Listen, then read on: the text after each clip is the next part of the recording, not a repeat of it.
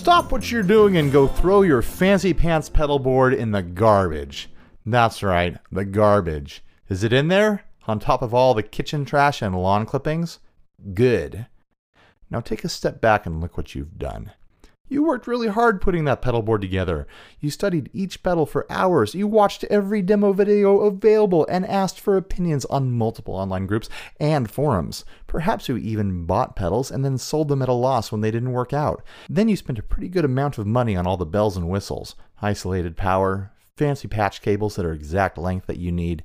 Even the Velcro was researched and scrutinized to a level usually reserved for health insurance, bank loans, and arranged marriages.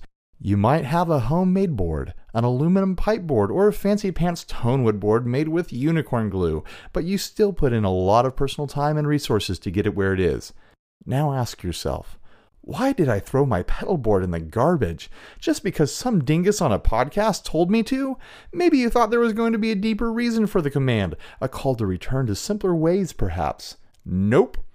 I just wanted you to take a moment to appreciate and miss all your hard work, to give you a new perspective on your considerable investment.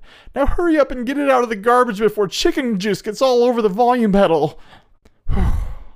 That was close. The chicken juice was like right there, being held back by surface tension alone. Maybe next time someone tells you that your pedal board belongs in the garbage, you'll remember this moment and think twice.